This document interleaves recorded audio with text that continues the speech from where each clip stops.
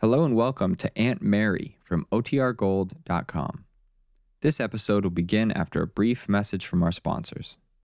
When you need mealtime inspiration, it's worth shopping Kroger, where you'll find over 30,000 mouth-watering choices that excite your inner foodie. And no matter what tasty choice you make, you'll enjoy our everyday low prices, plus extra ways to save, like digital coupons worth over $600 each week. You can also save up to $1 off per gallon at the pump with fuel points. More savings and more inspiring flavors make shopping Kroger worth it every time. Kroger, fresh for everyone. Fuel restrictions apply.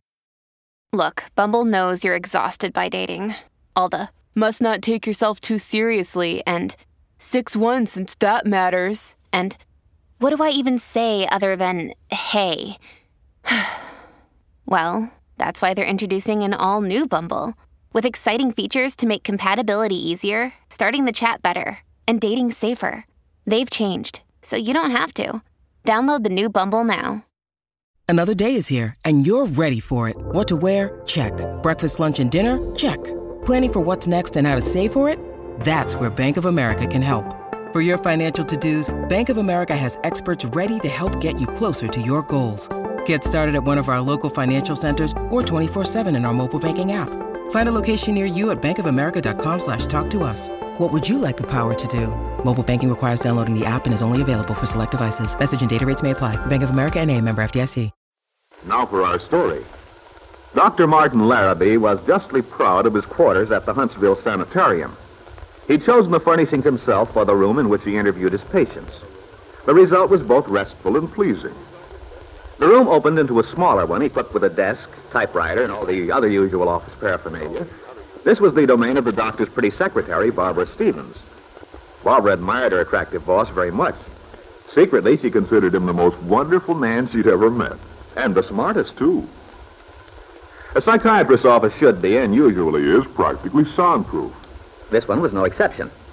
Ordinarily, the only sound Barbara could hear when she sat at her desk was a low murmur of voices. But today, as she was busily typing away, she noticed a series of rather loud thumps proceeding from her boss's room. Impulsively, she jumped up and burst in. She knew he was alone, and she even forgot to knock. Dr. Larrabee? Oh, hello, Barbara. What's all the excitement? Oh, well, that's what I wanted to know. I heard all this rumpus, and I couldn't imagine what was going on. I just got the furniture moving bug. Hey, don't you think this looks better? With the big chair under the window? Yes, I guess so.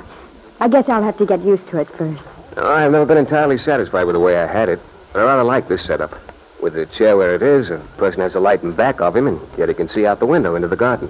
Well, maybe I'm the sort of person who gets used to things. I sort of hate to have them changed. Lots of people are like that. It's funny. I'm very particular about my desk, too. I can't stand to have someone go looking for something and muss things up. Well, Barbara, I must remember that. Next time I'm searching for a lost case folder, I wouldn't want to get in your bad graces. Oh, I wouldn't mind if you changed anything. You wouldn't? Well, of course not. Not you. Good. Well, let's see. It's almost time for Miss Calvert. She's to come at 3. Yes, I know. Dr. Larrabee. Yes, Barbara? What do you think of Miss Calvert? I mean, really. Think of her? Well, Barbara, you know it isn't possible for me to give a definite diagnosis on a case at this point. I didn't mean that exactly. Then what did you mean? I mean, you think she's beautiful, don't you? Really, Barbara? You know we don't discuss the patients from a personal standpoint. I'm sorry, Dr. Larrabee. Oh, Barbara, I'm acting like a fuddy-duddy. Your questions are perfectly natural, really, so I'll answer it. Yes, Barbara, I agree with you. Miss Calvert is very beautiful. I was sure you thought so. But if you want to know the actual truth, I'm much more concerned about what goes on inside that beautiful head of hers.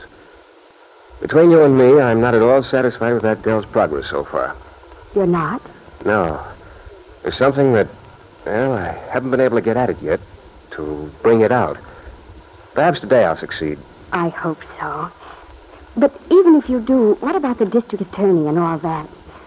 What, gee, Dr. Larrabee, you don't think they'd really try to punish you for telling all those lies during the trial, do you? I mean, but they can't bring charges now, can they? Not if I can help it. They won't get near that girl if I have anything to say about it. You mean until she gets well again? Yes, of course, Barbara. Until she's well again. Oh. After that, I'm afraid Miss Calvert will have to face the music.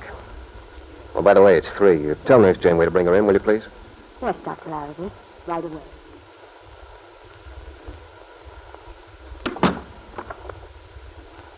Ah, here you are, Miss Calvert. Why so surprised, Doctor? You were expecting me, weren't you? Yes, of course. It always irritates me so, that false air of cordiality doctors always assume. How are you feeling today, Miss Calvert? Do you want the truth? Yes. Then I'll give it to you. I'm feeling absolutely foul. I'm sorry. Is there any particular symptom you can mention? Symptom? No, I suppose not. Unless you can term a general feeling of futility, of fear, a symptom. Oh, indeed it is. All right, that's how I feel. As if there's absolutely no point to anything. I see. That's all you say. I see. That's too bad. I'm sorry. How much good do you expect all that's going to do me? Miss Calvert, you mentioned that you're feeling of fear, of anxiety. Can you tell me something more about that feeling? I mean, does it seem to have any particular relation to, say, a certain person or place? Oh, it always comes back to my father. But this is worse. It isn't just a sense of fear. It's a sense of loss, really. Loss? There's something I had once, and I've never been able to capture it again. I could if I could remember his voice. Remember whose voice? It's not that I don't remember the voice itself. That's the trouble. I remember it only too well. Well, then, what is it that troubles you? I can't remember whose voice it is. Suppose you try to tell me all you do remember. No, it probably won't do any good. It's worth a try. Oh, all right. It was when I was quite small. Probably, 8 or 9 years old. I was living in Wakefield at that time for a while. My mother had died some time before. I remember this day. I was in the schoolyard. There was a gang of them, the children. They were all gathered around me in a circle. They were screaming something at me, teasing me. Someone grabbed my school books and ran off with them. Another took my sweater and threw it on the ground. I remember it so well. It was a blue sweater. Yes, Miss Calvert. Go on. Oh, there's not much to tell. I was crying. They frightened me with their cruelty, their hatred. Finally, they all ran away, all but one. I was crying. They're gone now. Don't cry anymore. They're not coming back. You weren't here? I was over playing handball. I heard all the yelling, so I came to see what happened. What did? They were making fun of me. Oh, so what? You should worry. They're just dopes. They hate me. Oh, don't let that bother you. It's just because you're different. Different? But can't help it, I guess. The way you were brought up. And then your clothes and stuff are different. My clothes? Yeah, they're all so new and pretty. But that's not the only reason. You see, the trouble is, they think you're stuck up. They think you don't want to be friends. But it's not so. I do. They won't let me. Look, maybe you and me can work this out together. Only you've got to play along and try to do what I say. Will you try? Well, all right. Yes, I'll try. I'll teach you how to get along with them. They're not really mean kids. You watch. Before long, you'll be having a good time with them. Just as if you weren't Kitt Calvert. I'll try. But in the meantime, they won't realize. They'll still tease me and everything, like today. Oh, no, they won't. I'll see that they don't. They won't do anything to you as long as you're a friend of mine. I won't let them. If anybody starts something, you let me know. Don't you worry. I'm going to be your friend from now on. You're quite right? Sure. Is that all you remember? What happened after that? My father came. I remember that big car he had pulling up at the school gate. He came toward us. The boy stood his ground, but Dad told him to go away. He told him never to have anything to do with me. He forbade me to talk to him.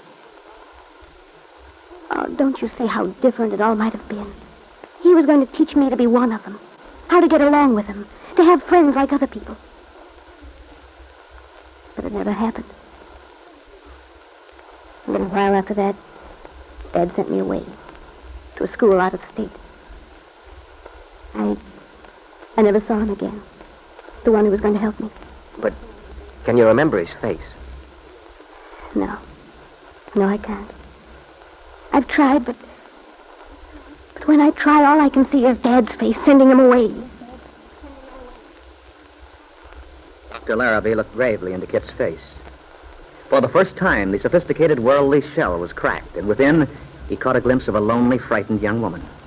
A young woman who longed for what everyone in the world longs for, the warmth of friendship and love.